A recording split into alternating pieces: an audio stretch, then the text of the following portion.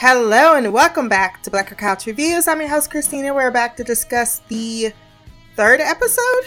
Yes, the third episode in the first season of Peripheral, or The Peripheral. Haptic Drift was written by Scott B. Smith and directed by Alric Riley. I really love this episode. We finally got to see our Queen Bee in action. I love the thematic Queen Bee aesthetic they have around her.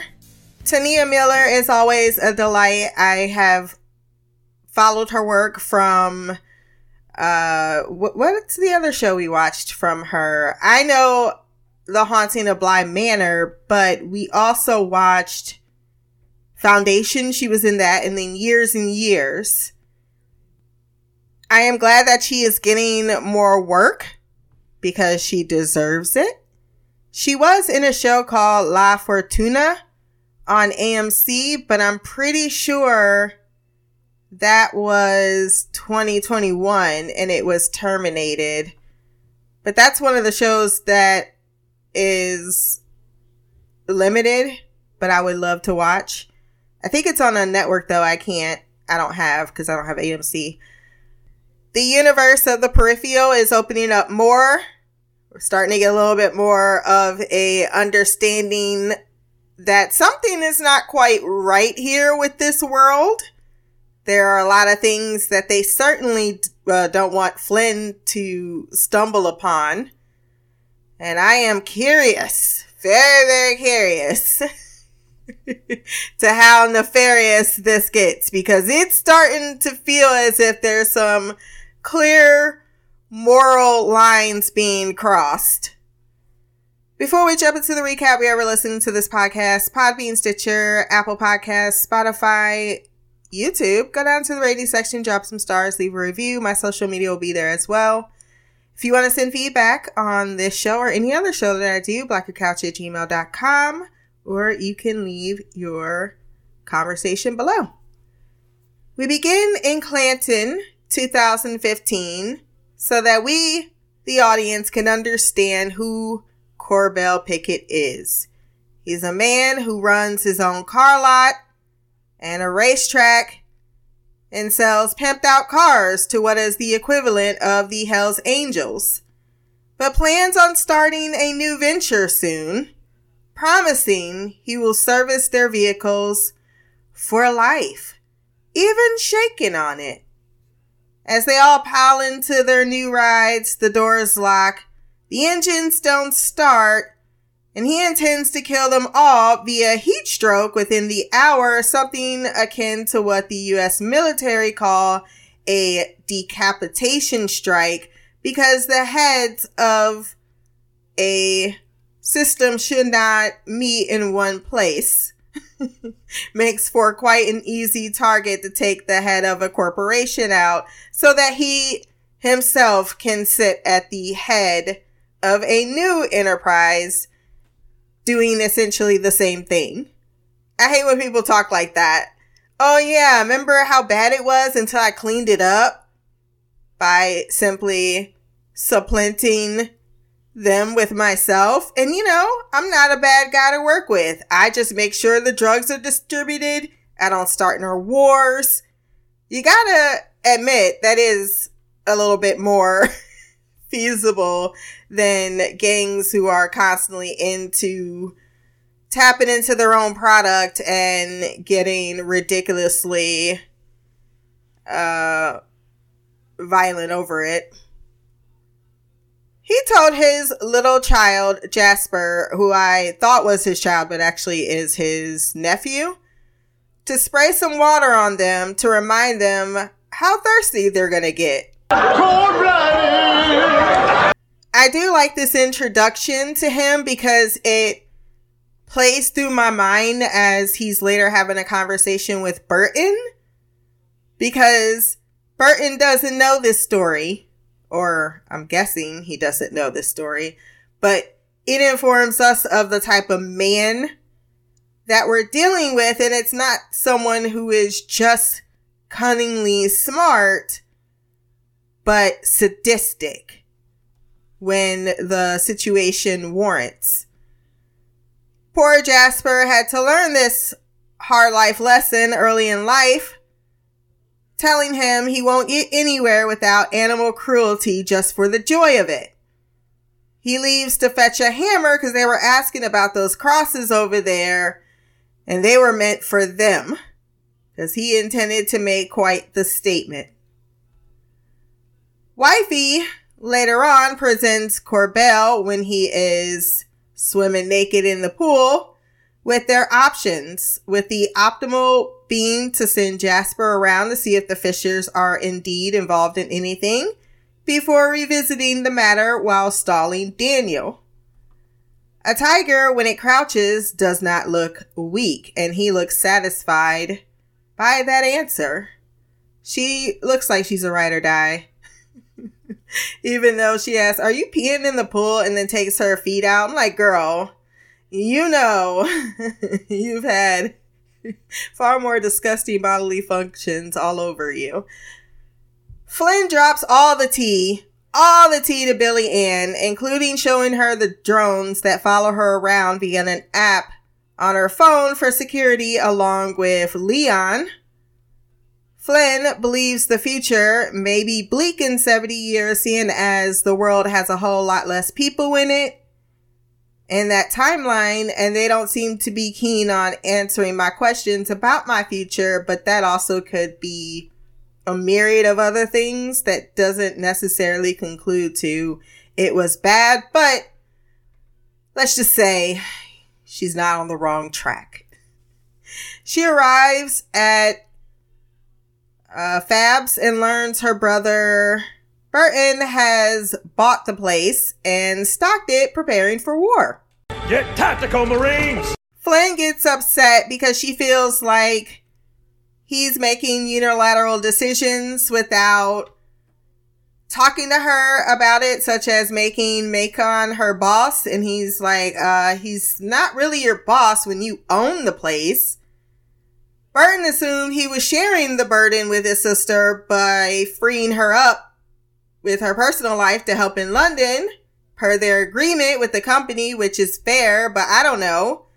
Discussion would be fair as well, as he asks about what is happening with her hand convulsions, but she doesn't answer much about that. I don't know. There's a few scenes in which I'm like, Flynn, settle down. You're talking to a grown-ass man, and I'm pretty sure he's older than you, and certainly is more prepared in this scenario than you are, and you kind of sound like a little bit of a naive child. But maybe that's just because she has to learn some lessons, and we might need that mercy later on. I don't know. But right now, it just feels as if you are hampering a very real situation that I am very, very confidently qualified to handle. He also bought a car, she learns when Connor rose up to accept the job amid invalid humor. It made me think of Scary Movie 2. How about I give you a hand? How about a standing ovation? Fucking love that movie. It's a classic. As Burton drives Flynn home, he tells her we need to limit who knows what, and he told the guys only that she saw something in a sim she shouldn't have, and now people are after us. The rest of the audience looking at Flynn. Oh, now you fucked up. Now you fucked up. Now you fucked up. You have fucked up now. Now you fucked up. Now you fucked up. Even when she was telling Billy Ann, I'm like, do you not know who her husband is related to? Just for, I don't know, shits and giggles, let's not tell too much. I thought she was going to keep the lie up that she didn't tell anybody, but after confessing to losing control of her hand, she said in with a penny, in with a pound, and confesses to telling Billy Ann everything, and Burton did not disappoint in his response. You're killing me, Larry. Back in London in the future, Lev reveals that Flynn's peripheral is stored in a box, a coffin-like box at that, because where else would you keep things? When Wolf is like, why don't we put her in a bed? Or, I don't know, a daybed, a chair, anything but a fucking box. I don't think that's a romantic idea. Why did Ash ask if I ever killed a man? Is what he wants to know from Lev. Apparently what Wilf did to the Neoprisms warranted being adopted by the oligarchy family as almost one of their own.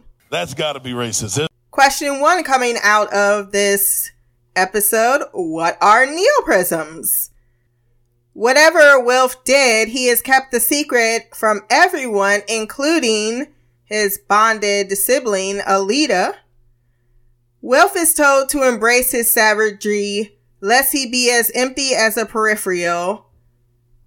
My question is, when are we gonna see such savagery? Because we sure as shit did not get it in that fight. He did what he needed to do, but I was expecting, like, the Hulk to come out. Or some unnatural skill he was keeping under wraps. Because it feels as if it's a tease to something I have yet to see. And I'm waiting. I'm waiting patiently.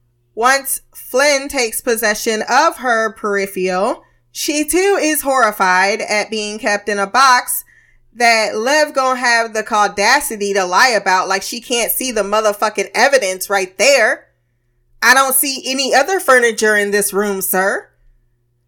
Lev and friends are afraid of the RI despite sneaking and stealing from them. He once again tried to open his mouth without thinking, talking about, well, I wouldn't call it that. Then what would you call it? Yeah, I thought so. Let's move on to the next subject. Ash warns that Corbell is a narcotics dealer with a tendency for violence, and due to his spike in activity on your family, someone from here likely contacted him to carry out the next hit. It was at this moment that he knew. He fucked up.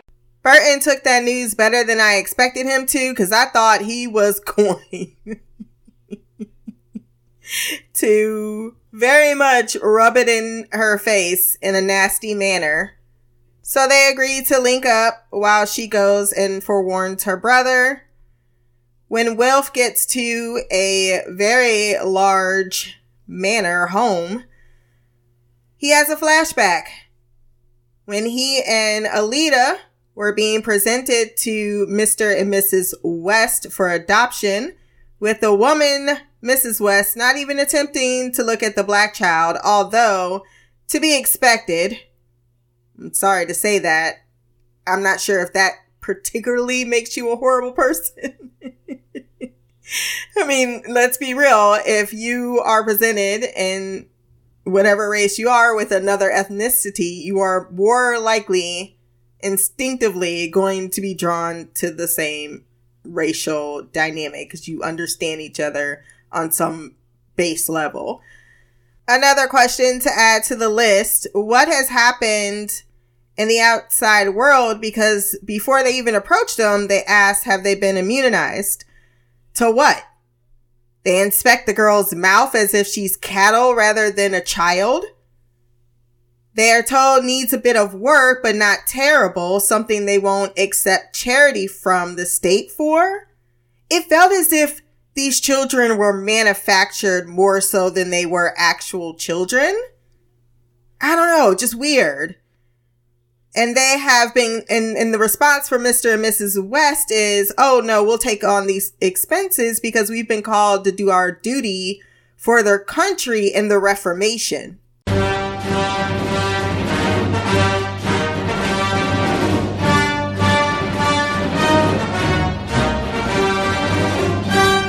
Alita is chosen, but won't go without Wilf, who is not actually named Wilf at this time. It's Wolfgang, Wolf for short. They are a bonded pair reclaimed from the streets. Wolf's ancestry of German and North African heritage is favorable. Why? Do not know. While he likes his name, he does readily accept assimilation in order for the couple to adopt both him and Alita, though Alita feels like he betrayed himself. Like, do you like your name Wolf? Yes. Would you like Wilfred? Sure. Considering his drinking in the current, Wilfred may feel the same. He walks into the glorious mansion and follows singing into a room where he thinks it's coming from Alita. But instead of Alita, it is her face in a peripheral shell. He is then greeted by Mom, Mrs. West, who reports that Alita hasn't been home in years, much like himself after their father's death, which both didn't attend the funeral of, and of which he hasn't forgiven them. She continues on her tirade. As usual, you ask the wrong questions and thus getting the wrong answers. You should be asking, when was the last time I saw my daughter? Which was a month ago, by the way. She asked Alita where she was staying, and Alita replied, when snow fell last in London. A code Mom didn't understand, but certainly would catch the attention of her brother. But he can't decipher it either. And Alita tells her mom, if you actually thought to get to know the person that I am instead of the thing in which you tried to conform me to, maybe you would understand me as a person. But of course, that goes right over Mom's head. She compels him to sit and listen to her continue to berate him for his and his sister's ungratefulness. Because despite their faults as parents, like treating their children like children, and with love and compassion and understanding, they gave them the finest of everything. Because that's exactly how you raise a functioning adult. If anything, it goes to show that having everything at your disposal does not at all guarantee that you will be successful. And even if you are successful, it doesn't mean you'll be successful in all aspects of your life. Wilfred doesn't even need to ask about why she made a drone model of Alita. As she explains, one gets lonely and her daughter always had a comforting effect in the manner in which she carried herself, because he knows she was untainted by any quirks of personality, which indicates once again they were perhaps genetically modified. Or certainly had characteristics about them that made them attractive to these adoptions. I don't know. There's something going on. I don't know what it is. I don't know what it's about. But it certainly has something to do with what happened in the Reformation, which causes him to stand on a moral high ground. I'm not judging. I'm judging a little, I'm not gonna lie. Mama said, like this tea, son, you are becoming unpalatably tepid. Get the fuck out my house! Mrs. West did seem oddly fascinated by Alita, and then to have her want to have that connection with her, despite her clearly not wanting to have that connection back, it's a little weird. Burton, upon hearing of the picket threat, casually takes a bite of his sandwich and says, Don't worry about it. Don't worry about it, sweetheart. Don't worry about it, sweetheart. Gotta admit, kinda sexy that he's not even half threatened by that senior citizen. But Flynn, it's like, you can't just go kill him, even though he's gonna do the exact same thing to us, which I vehemently disagree with. So he tells her to bring him a workable plan, or I go with mine. Or I go with mine. You're not my supervisor! When she returns to the future, she learns they are in a loop around Buckingham Palace, hoping she remembers something about the night, being informed that Mariel was likely killed by Alita or RI by assemblers, who can apparently heal anyone as well as kill them, as they don't like when there are security breaches. Would Charisse be considered an assembler? They decide to go for a walk, with Flynn clearly attracted to Wilf. Am I wrong? Am I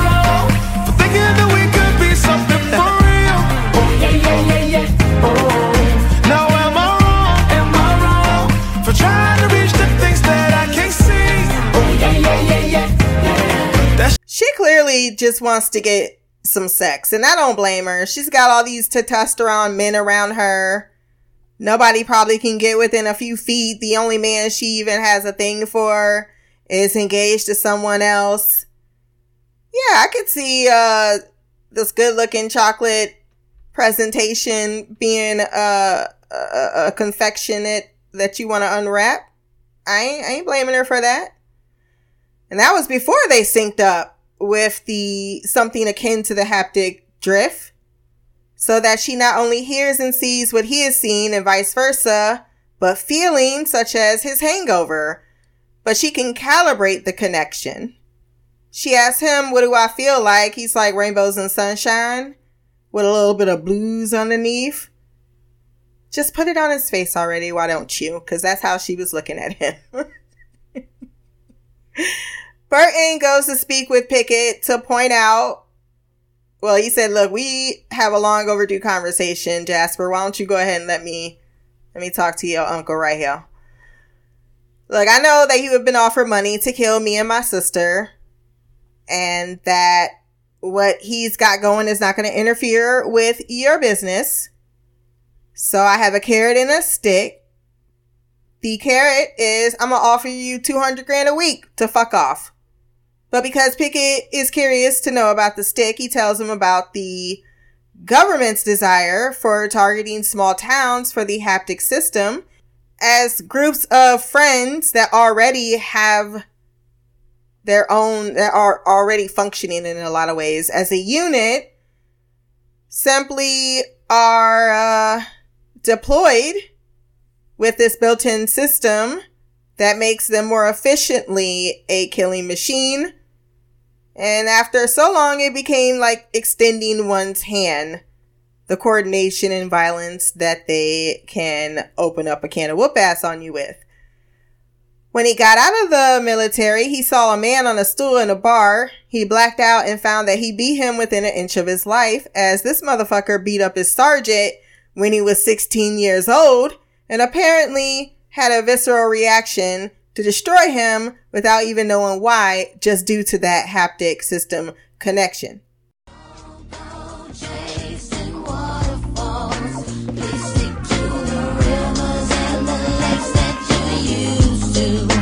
Corbell is not impressed with his story. Of course, he feels safe in a town that he feels he built and owns until his glass is shot out of his hand, with Burton telling him that the next shot will go into your brain. So do we have an arrangement? Okay, I thought so. Damn, it feels good to be a gangster. A real gangster ass nigga plays his cards right. A real gangster ass nigga never runs his fucking mouth, cause real gangster ass niggas don't start fights. While Corbell reluctantly agreed because he was stuck between a rock and a hard place, basically like, I can get to you anytime I need to. Like, you fucking with the squad right now. And I love that. He's like, cause if anything happens to me or my sister, you're gonna have my entire elite squad coming after you. And you won't even know you won't know what they look like. They'll just look at you and see you one day, and you gonna have to look over your shoulder the rest of your life, because you never know when my boys is coming. And when that vengeance is mine feeling that I got right now is gonna take over. That's a pretty in-depth threat. But he is a man that deals in danger, deals in risk, and he's certainly not just gonna walk away the way in which he should have taken that message.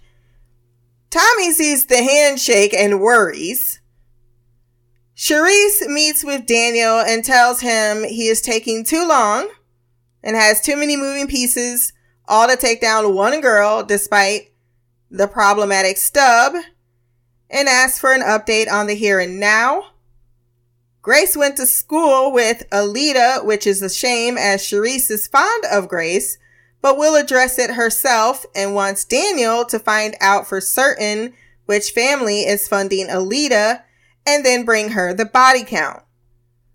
I am guessing the assemblers have reconstructed the world, since they talk about how they scrub the air of carbon, and despite the open space she created to toss him through in case she needs to to reinforce the fact that he is disposable. Like, if he didn't get that memo, the fact that she could walk on it like she's akin to a god makes me feel that way. Wilf keeps mum about the future in 10 years, but confirms to Flynn when they're both walking around Buckingham Palace that a Polt is short for poltergeist, someone there but not, and also the perfect accomplice. A police droid spots Flynn and follows her, with him calling Ashton sure that Flynn is registered, although she admits if they are busted, she will scrub all connections and send him a care package in prison. I actually thought that was pretty funny. She's also given modifications that peripheral that are not legal.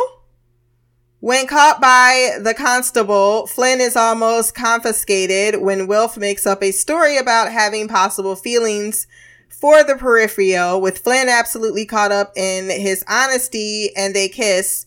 Even after disconnecting, though, she was still caught up in that kiss. I swore she was gonna bust out a vibrator. It gets them out of the situation, but what the fuck is happening? It indicates, that conversation to me, that Stubbs are being utilized, like people from Stubbs are being utilized to take over peripherals in a legal manner, as if they're pets or dogs or something to that extent, or some type of property. Because it's like, I own this one. It seems people can be rented from the Stubbs as well to interact with, making me believe that they're pillaging these worlds for the people, or different kinds of shenanigans. Charisse meets with Grace, serving her tea from her honeybees, who, despite several extinction events, continue about their task, oblivious to how vulnerable that they are from the last catastrophe. This was really good writing right here. The similarities between bees and humans, and her bringing that back to the human species, and then the double metaphor, because clearly something has happened in this world. I loved everything about this dialogue.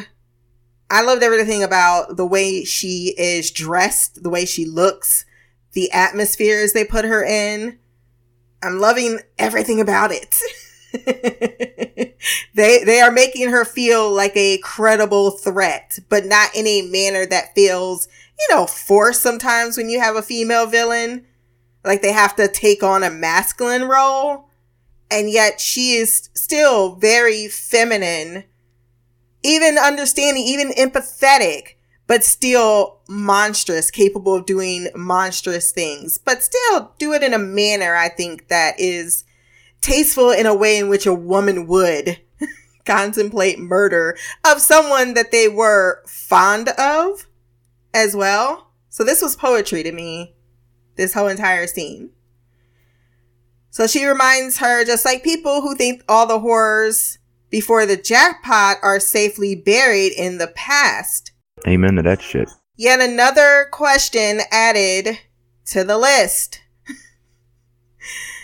Turns out that Grace was friends with Alita, and she doesn't lie about that relationship, telling her she was employed by the biodiversity department, which apparently only handles grains and legumes. Someone told Alita about the Stubb Research Division, something they shouldn't know anything about. Grace admits to telling Alita some things, but nothing of substance. Time to say goodbye. She then tells her there was a country named Paraguay, and there was a saying, if you share a fundamental secret, you should dig a grave, if not for yourself, then the other person. But why did you really need to ask for who? Then for her to correct you, for whom, dear? You over there sweating, bees seem to be swarming. You about to die. She tells her she must understand why she left her no choice, as she explains the pheromones in her tea has upset the bees and now they're coming to be your demise. When she brings up the fact that she has 2 small children, she says, exactly, think of what you would do to protect them. So Charisse feels humanity is her children as she opens the doors and allows her to be stung to death. Billy Ann tasks Jasper with finding out why he is delivering huge bags of money to his uncle like he shouldn't already know. Did Burton not give it to you? She also says, husband, please do not steal any of that money. How about I do anyway? She knows she married an idiot. The money is the payment to Corbell, who wants to know who is paying them, concerned there may be someone encroaching on their territory, and wants him to find out in the guise of protecting the Fishers from something they can't handle. We learn more about the haptic system when brother and sister talk about it.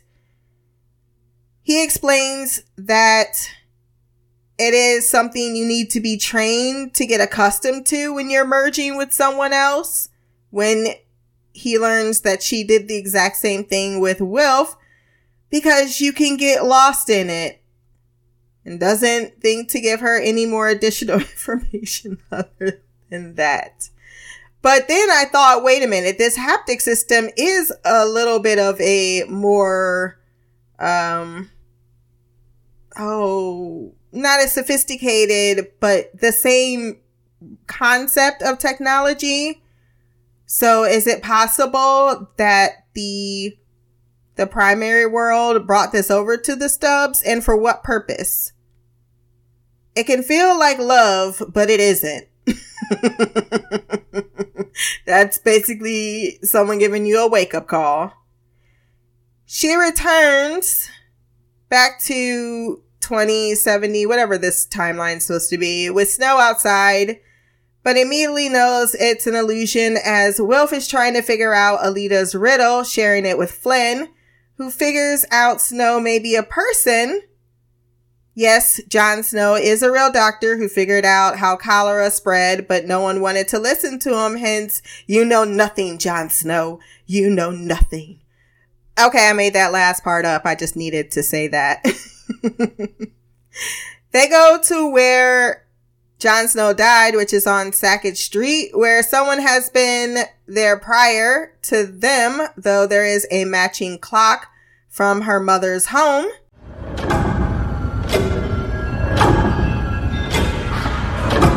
They set it to the same time that her clock stopped at. I wonder if that's a connection to anything. And it reveals a secret door into the room she had her eye removed with the 2 docs assisted peripherals, which Ash can trace back to their operators who have been kept out of their regenerative baths for a few days, which is why they look like that. Flynn finds a miniature of her home, though I don't think we needed you to announce that, that was Burton. Before Wilf discovers Alita's implant, which she removed after the attack so that she wouldn't be traced. Daniel arrives with a droid, knocking them back. Is that their only weapon? Granted, it's a very effective one. And despite taking 2 solar punches to the gut, when Daniel is distracted by Wilf, who knifes the droid in the eye using a scalpel, she manages to get the upper hand and give him a taste of his own medicine. She asks what he wants from her, but he replies that she is only delaying the inevitable, that she won't stop until you're dead, and that she took something from her. A scene Charisse watches via the droid Neuralink, but when he is about to say too much, she activates the droid to kill him before the episode ends with her looking absolutely splendid and a little annoyed. It's about to go down. R.I.P. to Daniel. He tried his best, but he could not succeed. So what is Charisse's next move? The lingering questions I have, just so that we are all on the same page. What are neoprisms? What is the Reformation? Are the children manufactured or deceased in some manner? Or diseased, not deceased. What are assemblers? What is the jackpot? Feels like some people got lucky, some people did not get lucky. And how does this all have to do with the haptic system? Can't wait to get into the next episode because I need to know more. We do have feedback, so let's hop into the mailbag.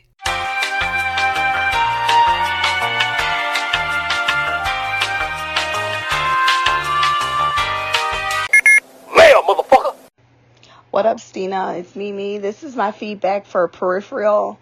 It's just going to be like a general overview of episodes 1 through 3. I'm really enjoying this show. I wasn't quite sure what it was about, but like I always take the shows that you want to watch and at least start watching and see what happens. And so far, this is good. I am trying to like figure out what is going on, and I have this theory. I'm just gonna throw it out here while I remember.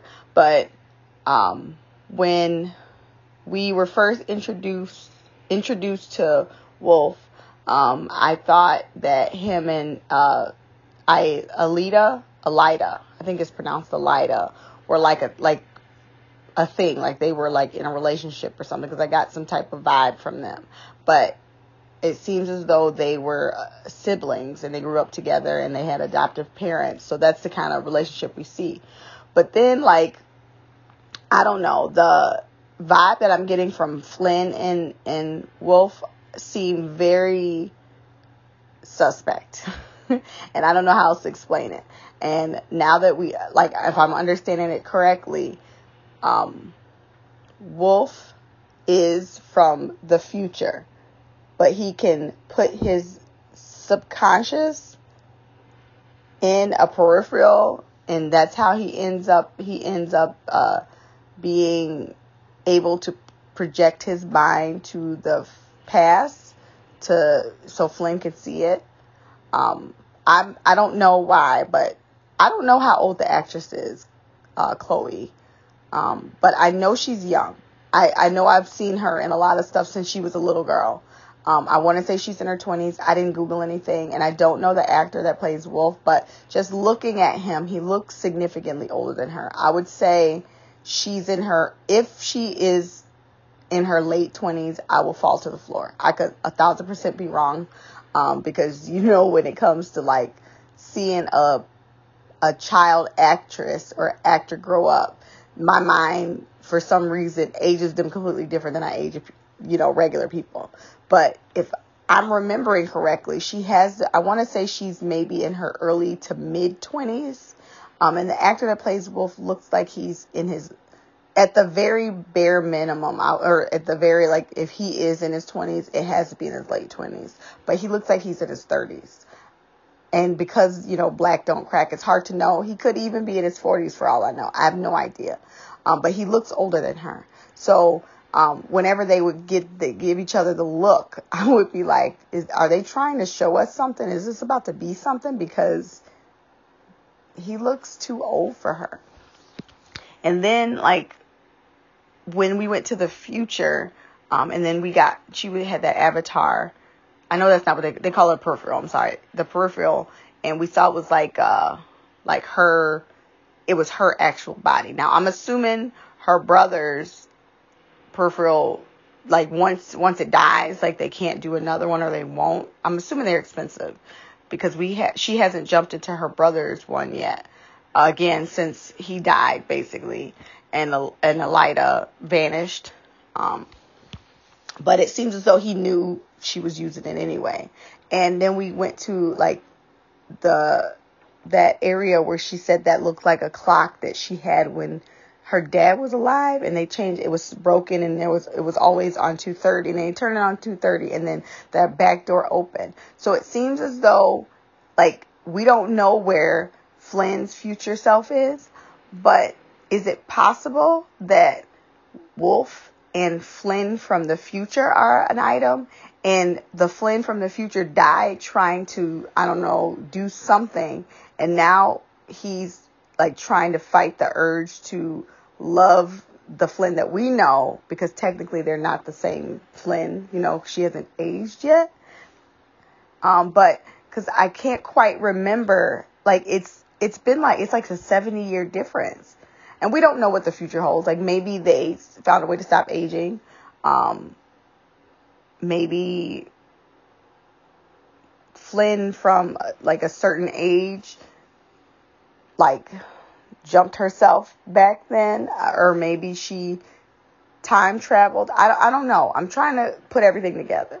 All I know so far is that there's a whole bunch of shit show going on that seems similar. It's like giving me like Westworld vibes, but not quite. And I'm trying to like understand. The one thing I will say, Flynn is really dumb to think that her best friend's husband being connected to this piece of shit man that she knows has it out for her family. Like, girl, you be too smart to be doing stupid shit like that. Like that thing cracked me up. Like her brother was mad as hell. But if he's willing to give dude $200,000 a week, how much money are they making from this? Like every time Flynn jumps into this damn, like future, it's clearly taking a toll on her body. So I don't know how this is going to affect her, because it seems like every time she does it, she's there for a little bit longer. And I'm wondering if it gets to the point where, like, will your mind get stuck in the future and your human body will just be like comatose? I don't know. But I'm curious, because I feel like there has to be, all technology, if you do it for a long time, has consequences. And I feel like this is not going to be any different. It has, like, if you're sending your subconscious 70 years into the future, that cannot just not do anything to your mind. Like, maybe your body will be fine, but your mind can't tolerate stuff like that for too long. And she's doing it all the time. Maybe you're not supposed to do it as often, but like the fact that like she can't control her hand, those are all like nerve things that your brain sends to your body. So movement is your brain sending signals to your body, like your neurons firing and contracting your muscles or whatever. But if your mind is being messed up, or like the maybe like neurons are dying, I don't know, but I feel like something is happening to her mind because of her jumping through this peripheral. I thought it was hilarious when Wolf was like, we can't keep her in a box, and he's like, what, she's a thing. And they had a whole conversation, and then Flynn showed up. She was like, please tell me you're not keeping me in a box when I'm not being used. Like, of course not. Like, that was funny.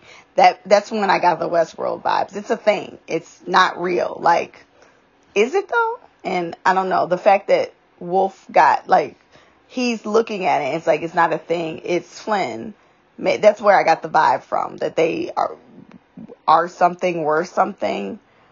Maybe he knows that they he knows the events are going to happen. Maybe he knows that him and Flynn are going to be something. I don't know. But that whole like kiss thing that they did, trying to, fool the AI, that was cute. And I don't know, like I said, it seems like an age difference, and I don't know how I feel about it, but the whole little thing was cute, like her facial expression afterwards. I'm trying to think, I do, however, like the guy who only has one arm. His character is pretty dope too. But it just seems like with all the technology that they have to be able to build him a body. I hope we get him in a peripheral to the future so he can have his body back. Like, I feel like he would be like fucking Jake Sully and be like, you can keep this fucking human body. I'm on time travel and just stay out there. So I'll see y'all fools later. I'm not saying that's what's going to happen, but like I said, remind me of Jake Sully. Like, being in an avatar is better than being in your body, because you have all the limbs that you once lost. But I don't know.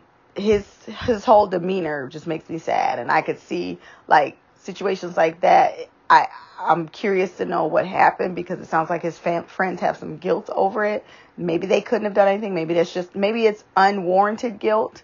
Maybe it's that survivor's guilt, you know. But I do like his character. I like Flynn's brother too. Ryder? I don't know why I want to call him Ryder, but that's not it. I watched all this stuff last week, and then I just did 4 shifts, so my mind is like mush. So I only remember the 2 main characters that I wanted to talk about. But I wanted to get this out today because it's been so long since I watched it. I knew I was gonna forget stuff. But like I said, I'm enjoying this. I'm gonna take better notes next time, so I have more discussion, and then I might sprinkle some of the other stuff that I forgot to talk about in the next episodes. So I'm going to end it here so it's not too long. So until next time, love, peace, hair grease, and Black Girl Magic. Queen of the Couch, Mimi out. Thank you, Queen Mimi, for your thoughts on the episode. I'm glad you're liking the series thus far. It does have a lot of elements of Westworld to it, but I'm still finding my, I'm still trying to find my way around the story arc and where it's leading. So I'm glad that you have a little bit maybe of a firmer grasp than I do. A few things. Wilf is not in a peripheral to my knowledge. He is human from the future. However, he is interacting with a peripheral from Flynn's stub, which is in the past. That's my understanding of the setup. I think that he was able to communicate electronically through servers in a network, and I think that has to do with more Ash and that Ossian type of guy that said that they keep the connection between the worlds. So considering they can send money and do things like that, it's just a matter of them communicating, but he hasn't set foot physically or via peripheral in that world. It seems to be peripherals are connected only to London in the future, and people from the past are operating them. I think the peripheral was supposed to be her brother. He was the one contacted for the job, but then she changed places with him, exchanged places with him. So then they built a new peripheral to look more like Flynn, since they left the brother's body, completely unworkable. And then, like the other 2 peripherals we saw on the ground, the 2 nurses, they tracked back who the operator was, but then realized that it was she who was actually operating it. A little bit of a stretch on the last part, but they certainly knew that it was Flynn and not the brother. Maybe my guess is DNA. If they can transfer consciousness, I'm just going to go with they can figure out whether or not whoever it was supposed to be in the peripheral was the person that they thought. I do agree, though, that it has to take some type of toll on her. We've seen her nervous system react. It's got to be, because he even says it in this episode. He's like, oh, you think just because, I'll kill you, you'll wake up. It's still going to leave trauma. So she certainly is not going to have an easy time of it. And it looked like no one was there to support her when she was spazzing out in the chair. And I thought that they were going to have someone with her. I understand that at all times, but I would think once I'm going in, someone should be there. I mean, mom's just sitting at home reading the newspaper. I do like your comparison, the Avatar, Jake Sully. Yes, I want them to build a peripheral for Connor. I think that it's leading into that way, because now that we know that there's more than one peripheral, or can be more than one peripheral, what does that mean going forward? Not sure, but I'm very curious to know what's going to happen next, just like you are, because I think the elements of the story are really, really interesting. If you want to continue the conversation with us, blackcouch@gmail.com, or you can leave a comment below. My social media, once again, will be there as well. Remember to like, share, and subscribe. And until the next time, peace, hair grease, and Black Girl Magic.